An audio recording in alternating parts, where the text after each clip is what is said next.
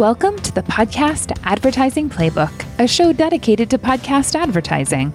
If you're a podcaster or an advertiser and you're wondering how you can take advantage of this rapidly growing space, you're in the right place. On the program, we'll discuss strategies and techniques to optimize your experience with podcast advertising. Hello and welcome to the Podcast Advertising Playbook. I'm your host, Heather Osgood. Thank you for joining me today. On the show today, we have Eric Smith with Incremental Media. Eric has a long history in the podcast industry, and he has recently joined Incremental Media. I'm excited to have him on the show today. I really felt like because of his history in this space and because of where he's at, he would be a great guest for us today. Welcome to the show, Eric. Thanks, Heather. Yeah. So can we start by just having you tell everybody a little bit about yourself and your history and what has gotten you to your position currently with Incremental Media? Yeah, sure. Most recently, for about 5 years, I was at Vox Media, VOX. They own a handful of digital brands. Actually, right when I was leaving, they acquired New York Magazine. So they've got New York Mag, SB Nation, Eater, Curbed, The Verge, a handful of kind of digital first brands. And I did a bunch of different roles there, but was working across really everything they do. So custom content, high impact units, and of course, podcasts.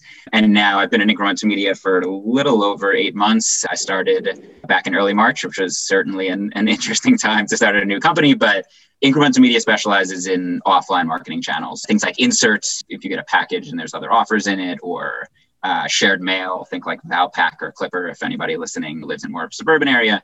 And then, of course, podcasts. So I lead the podcast team. I'm the director of podcast media buying. So I'm working with an array of clients, all really in the direct response space, where DR is all we do and all we've done for 15 years. And that's how we evaluate success for our clients. So everything is focused on DR. So one of the things that I think is so fascinating that I always like to talk to people about is podcast advertising online or offline. And so obviously Incremental Media, being an offline company, has established that podcasts are offline. So I'm curious, given your background, what is your perspective on podcast advertising? Do you feel like it really does fall in the offline category? And is there a reason why it might fall in that category? It's a good question and a nuanced answer. I would say it is offline in the sense that you don't have the same type of tracking that a Google or a Facebook or somebody else is going to have. There are new measurement companies out there that I'm actually a big fan of that help you evaluate it in a similar way. So offline marketing, I would certainly bucket it as offline marketing in the sense that you have to think about it in the same way like we think about inserts or think about shared mail. But there is it's becoming more digital in a way that I'm actually excited about, coming from more of a digital background, because you can measure things in a more digital way and help people. The traditional way of measuring podcast success for anybody listening who doesn't know is you capture a promo code or a vanity URL, and then you use the post-purchase survey to amplify and figure out what the halo effect of podcasts was, which is fine, but it's certainly not the most scientific way of figuring out success. Like I said, some of those new digital measurement companies that we work with help evaluate podcasts in a way that digital marketers are more comfortable with and is just a little bit more precise. Mm-hmm, mm-hmm. Yeah, absolutely. Given the fact that you guys are so focused on offline, do you feel that, I know obviously you've mentioned that these new companies that are providing us with a lot of attribution information, do you feel that it helps, or does it change the approach that you might take from an overall kind of offline perspective? Not necessarily. I think if anything, what it does is it gives podcasts the credit that I think it deserves. I think a lot of times I feel like some of the larger social networks that you could probably think of are taking credit for other people's homework, that podcasts are driving the real meaningful action. Somebody visits a site and then they get retargeted by something else, and then that marketing channel gets the credit. So I think really podcasts are one of the few marketing channels that exists out there that actually can, all in one ad, take you from awareness, so I just learned about that brand, to consideration, oh, this host or this personality actually found a benefit from this product or service, to, oh, I'm going to go actually buy that, in a way that very few other marketing channels do. So if anything, the reason why I'm so bullish on those technology and measurement platforms is because they help give podcasts the credit that, again, I think they rightfully deserve. Yeah, absolutely. I totally agree. And I think that it is nice to be able to get some of that credit because I think a lot of times we in the podcast industry don't receive that. I'm curious. I know you walked through a time period and I totally agree with you. I think that podcast advertising can take you from being unaware of a product to being aware and then all the way through transaction. Given your experience, if somebody were listening to the show and they were like, gosh, I really want to get into podcast advertising, but I'm concerned because we're brand new to this space. How long would you say that it typically takes a company to go from awareness to transaction with a podcast campaign? Is that something that happens in a matter of an ad or two or an impression or two, or is it something you see that takes many months? Yeah, it's a really hotly debated thing, I think, in the industry broadly. When we think about podcasts in general, if you think about it in terms of inserts or shared mail, like we insert one ad into one package probably once a month, maybe at most. So we're of the belief that you want to spread the wealth as much as you can, test as many shows as possible, and do it at as low of a frequency as possible. Like some shows have certain minimums, and again, rightfully so.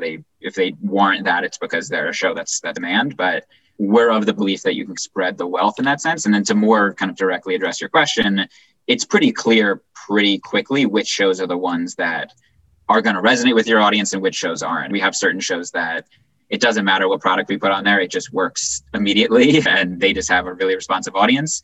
And some, they take a little bit longer to ramp up. So I would say most of the time, it's pretty clear after one ad within a week or two, you're not going to have all of your sales for sure. Podcasts have a really long tail in that sense, but you will have a good idea of if a show is working or not and which shows to double down on and which to potentially move away from within, I would say, a week or two of your ad dropping. I would say you're definitely not the first person that I have heard say that there are some podcasts that just work really well. What, in your opinion, constitutes a podcast that does work really well? What do those maybe shows have or those hosts have that just continue to deliver results for advertisers, maybe even if they're not even in the same, categories, but they just perform well? What do you see there? Yeah, we have something we use called an influence score. We have our own way of figuring out the impact of an individual host or a show. But for us, there's this unique middle ground from at least like a show size standpoint. So we don't go on shows that are really small just because they're really hard to scale. If we get a show to work, it costs $100 a spot. It's not a great way for anybody to use their media dollars to try and scale it. But at the same time, especially if you're a direct response client, like the vast majority of ours are, if it's a really big show, it's sometimes really hard to make work unless we get more efficient pricing. So there's this middle ground that, let's call it 25,000 to 200,000 downloads that typically are the strongest performing. But then on top of that, we'll look at things like the host social following, or we use some competitive intelligence tools to understand the performance of shows if we haven't been on the show already and have our own data and understanding on it. Sometimes it's also as simple and unscientific as just listening to the ads. And if the host, you can hear right away if they're just reading the talking points or if they're engaging their co-host or if they're doing something unique, or if they've, quite frankly, especially if we've sent them a sample, actually tried the product, experienced the benefits. I could think of a client that we work with who's like an anti-nausea device. It's really slick looking band, a couple $100 product. And when we vetted shows for them, we actually went to hosts and podcast networks to say, hey, do any of you deal with nausea or motion sickness or car sickness or all that kind of stuff? And we found hosts who actually dealt with that. And then as a result of finding those hosts, when they did the ads, you could really hear the difference versus someone who just read an ad for a product that they were given the ad read for. When someone was like, wow, I deal with car sickness all the time. I always drive up to Big Bear for vacation. This thing has changed my life. Like that is, you can totally hear the difference in the quality of the ad versus somebody who's sticking to a really specific script and just their enthusiasm for it is not quite as strong. So it's not the most scientific thing to say, but at the end of the day, it is just listening to ads of hosts and figuring out which ones are the most genuine and enthusiastic. I think one of the things you said is really interesting, which I have podcasts in particular ask me about all the time, is what is the right size? I think a lot of times podcasters think, oh, the more downloads I have, the better. But I have found as we have, begun at True Native Media to deal with bigger and bigger podcasts, that there is a threshold where when you get too large, it can be difficult for advertisers to see a return, because when you're paying, let's say $20,000 for a spot, you're going to have to sell a lot lot of product in order to really get a return on your investment. Now, obviously, you're reaching a much larger audience. As you mentioned, if you've got a smaller show, you really can't scale with that. So bigger shows we can scale with those, but there does seem to be a threshold where if you get too big, unless you're really, I think, uber famous, you can struggle a little bit if your show is really large, but maybe you don't personally have a lot of influence. So do you find that to be the case when you get over, 200,000 downloads, let's say, per episode? Do you find that it can be more difficult to get a return on your investment? Yeah, absolutely. Like I said, there's always exceptions to the rule of some folks that truly do have the influence. But generally speaking, yes, I think there is a rough cutoff of posts that, unless they are really, influential, it's just marketing at the end of the day is a math game. We're trying to, especially in the direct response space, people want to know that they're getting a return. And that's why we do a lot of things we do to make sure they have a clear understanding of performance. But just from a pure show standpoint, it just gets hard. You got to sell a lot of individual products or services, whatever you're selling, to make it work. And some marketers are a little bit more nuanced and they'll be more comfortable with a lower return, knowing that, for example, if they're in Whole Foods or they're in a bunch of different retailers, that there's some kind of halo effect as a result of that. But generally speaking, yeah, there's this middle ground that at least when you're thinking about batting a higher percentage, more percentage of those shows tend to work than if you're really small or if you're really big. Mm-hmm. And do you find, is there a certain maybe either price point or like lifetime value of a customer that makes podcast more doable? I know I always think back, I had a conversation, it's probably been about 1.5 years ago now, with an earphone company. And this gentleman made earphones, or headphones, I should say, not earphones, headphones for people to sleep in. So they were flat. And I said, what is the lifetime value of your customer? And he said, most people just buy one $15 pair of headphones and then they're gone. And I was like, okay, I don't think podcast advertising is a good fit for you because I think you're going to have a really hard time getting a return on your investment. What is your perspective on that? Yeah, that's absolutely right. I would even say that for not just podcasts, but for the other channels I mentioned before, like inserts and shared mail. Typically, you want to be like $100 plus product, or at least if you're a subscription product that has more of a longer lifetime value to it. That's typically what we see work well. We have clients that are an air purifier and a water purifier that are a couple $100s. So those work really well. Because again, it just comes back to that math game I was talking about before. You have to drive less volume. And especially if you're trying to reach more of a kind of niche audience, that not everyone is going to pony up the money for a more expensive product. Podcasts tend to be more affluent. They tend to be more educated. So there's certain types of products that we just approach certain prospective clients or current clients with and say, you'd be really good for podcasts because it costs X amount to buy your product or service. At $19.95, like I said, even for those other channels, I think you nailed it. You got to sell a lot of those products. And especially if they haven't maxed out social or search that are a little bit cheaper, at least from a CPM standpoint for the most part, we always recommend going there first. And then once you want to diversify and get out of those kind of lower funnel, super lower funnel channels, that's what, we're here for is to help with that. Mm-hmm. So I feel when I talk to potential advertisers, a lot of the companies I talk to say, we have been investing everything in social and paid search, and either maybe they're not seeing the return that they used to see, or a lot of times, especially if we get like a new person that's got a new position at a company, that they're like, hey, they're putting all of their eggs in these like handful of baskets. I think we should diversify. Obviously, that's where you and your company come in.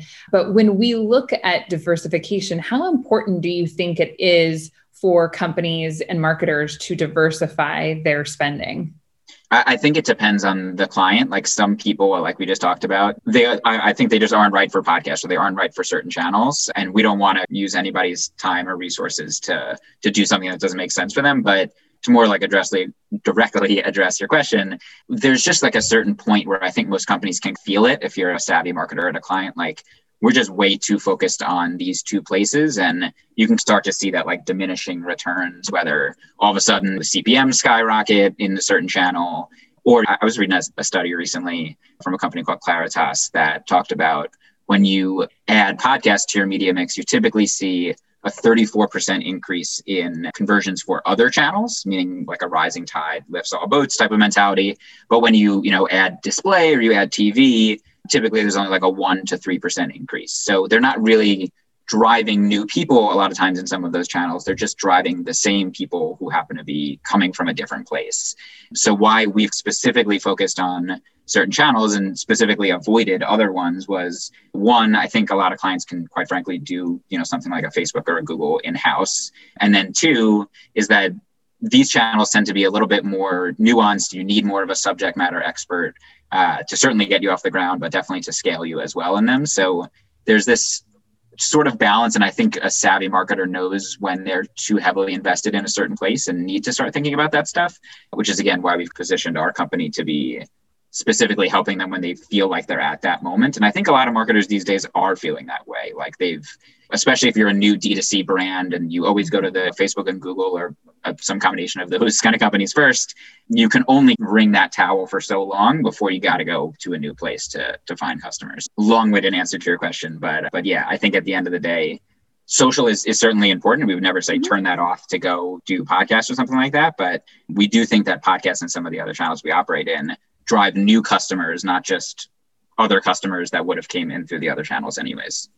And why do you think that podcasts, really referencing that study from Claritas, why do you think that podcasts have such an impact whereas other channels don't? Is it because people listening to podcasts? I always wonder, obviously everyone has different media consumption patterns. And I think a lot of times podcasters, a lot of them listen to podcasts, right? Not that they, of course, don't do other things, because everybody does other things, but diehard podcast listeners spend a lot of time listening to podcasts. So do you think it's that they're just maybe not in those other medias as often, and that's why there's such a big increase there?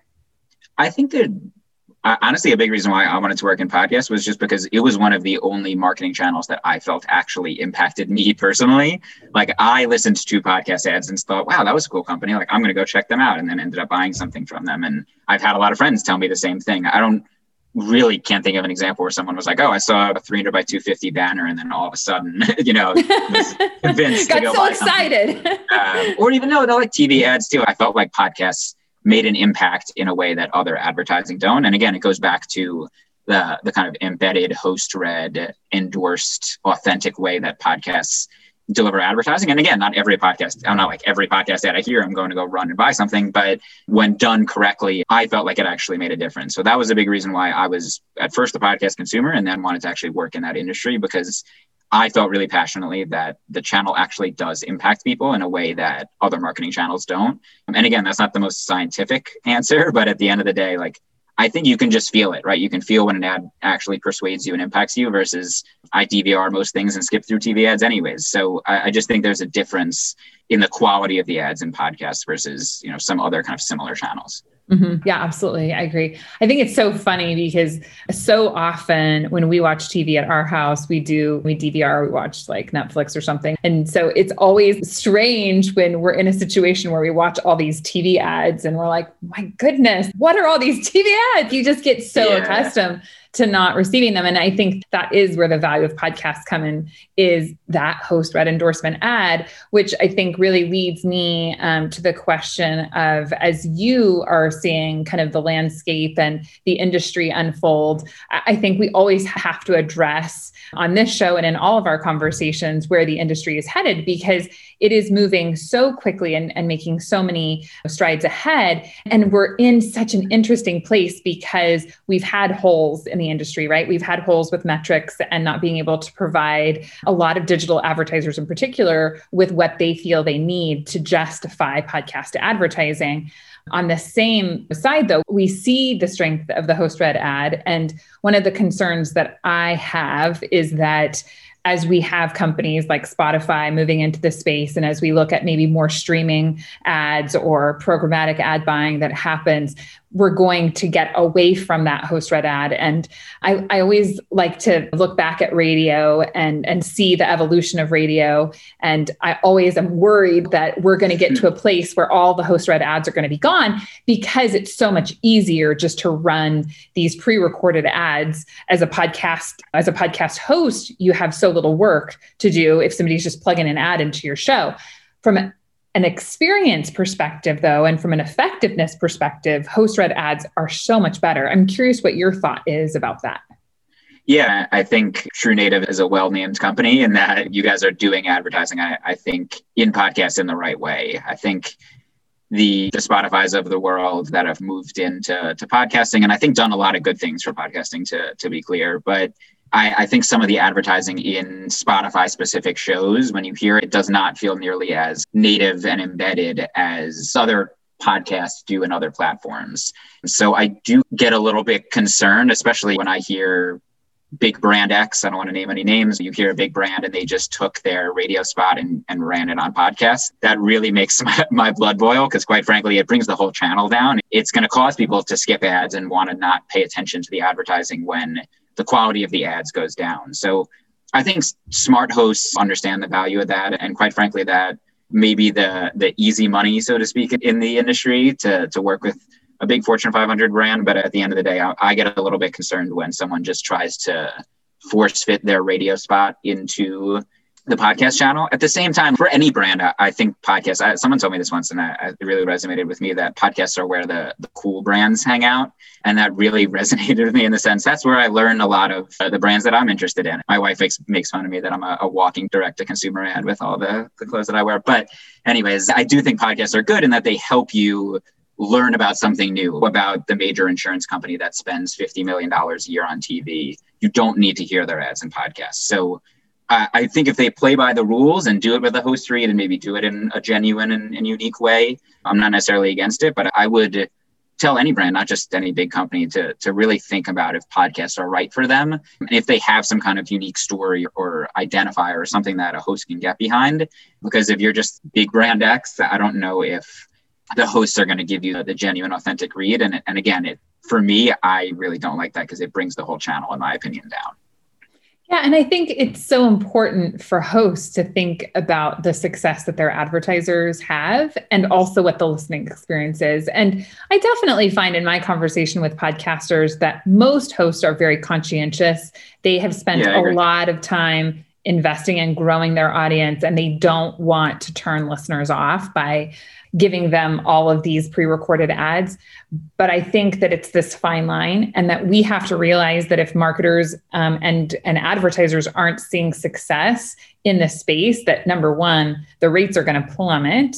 And number two, it's not going to differentiate us. And right now, the power of podcast advertising is that we are so much different. And even to your point, like how you mentioned wanting to come to podcast advertising because it felt interesting. And I remember before I founded True Native Media, listening to ads and looking at the industry and thinking, gosh, where's the opportunity here? Because it did feel so unique, and it is unique. And I always just really want to encourage people to hang on to that uniqueness, and not to say that we don't want big companies to come in, and we do want the power of the growth of the industry. But I just think it's so important for us to do that in a wise way. And part of that is really continuing to embrace the host read ad. And my hope is that even if we do get to a place where we do have more streaming or more pre-recorded ads in the space, that we'll still always have those host read ads. So fingers crossed that'll be the case.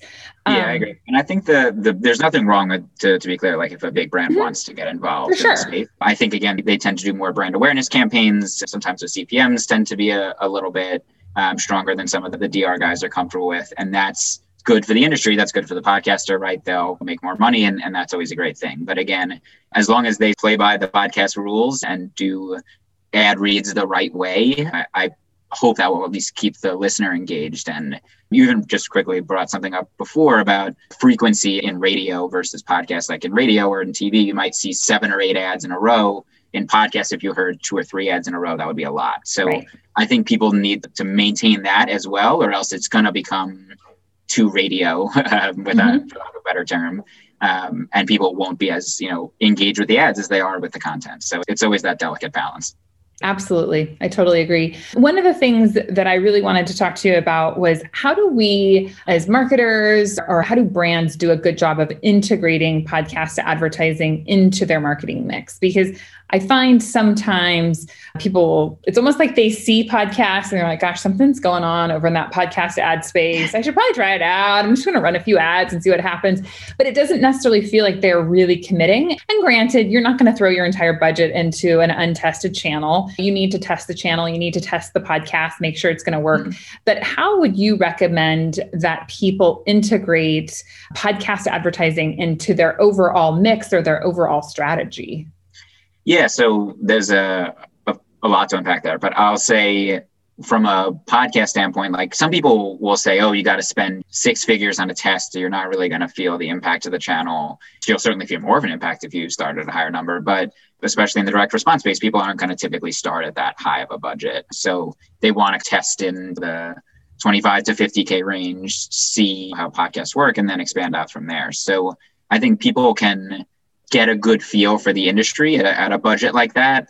And I think there's a huge issue with people either choosing shows that they are personally fans of or shows that they think their brand makes sense on. But even compared to 2-3 years ago, podcast has a lot more audience information than they used to, even just people polling their audience to find out who their listeners are and things like that. The planning process for podcasts, honestly, it's the most time consuming channel we handle for clients. It's more manual than basically any channel I know that exists, but it's getting better in that regard.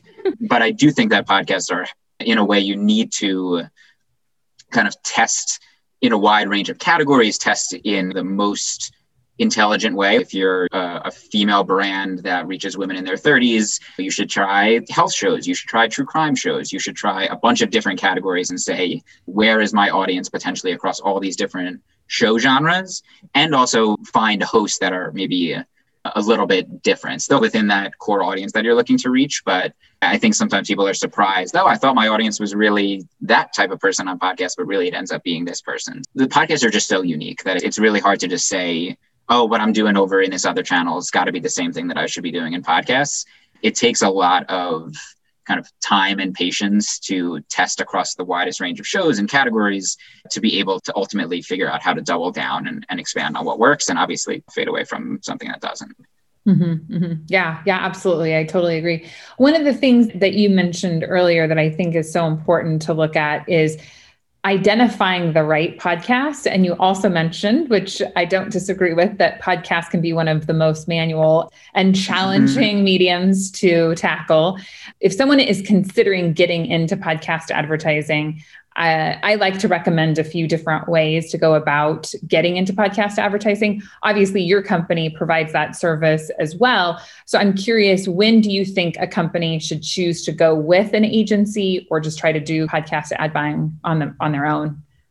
Yeah, I think going back to like big company versus medium to small company discussion, like most medium-sized companies are going to not have the time and effort and resources to be able to do podcasts correctly. If you're a really big company and you've got a 100-person marketing team, there's probably a team in there that can handle the channel for you. But if you're in that kind of middle spot of you're a 25-person company to maybe even a couple thousand employees, like you need someone who's a subject matter expert, not to be self-promotional, but I think you need someone who is really experienced in the channel, knows how to properly evaluate it, properly measure it, has probably competitive intelligence and things on what shows work and what shows don't. I think a lot of people will try to do podcasts themselves and just choose an assortment of shows that they think make sense, but without that kind of, deep history and data and understanding of what shows are really responsive. You might pick a few of the wrong shows and then, oh, that's a failed channel. And all of a sudden you lost the opportunity there. Even 1 or 2 minor mistakes make the difference between a successful campaign and a not successful one. Again, I think that's why people come to places like Incremental Media and other folks in the space, because we do really know the hosts. We get on calls with them. We have relationships that are different than someone just trying to get in the space and start from square one. Mm-hmm. Yeah, I agree. I think that it's so valuable, and it's very time consuming to try and identify the right shows that are going to work for you. So having someone like yourself and your team on their side, I think is really valuable. I really appreciate you being on this show, Eric. If people are listening and they would like to find out more information about yourself, or maybe just talk to somebody at your company about podcast advertising, where can they find you?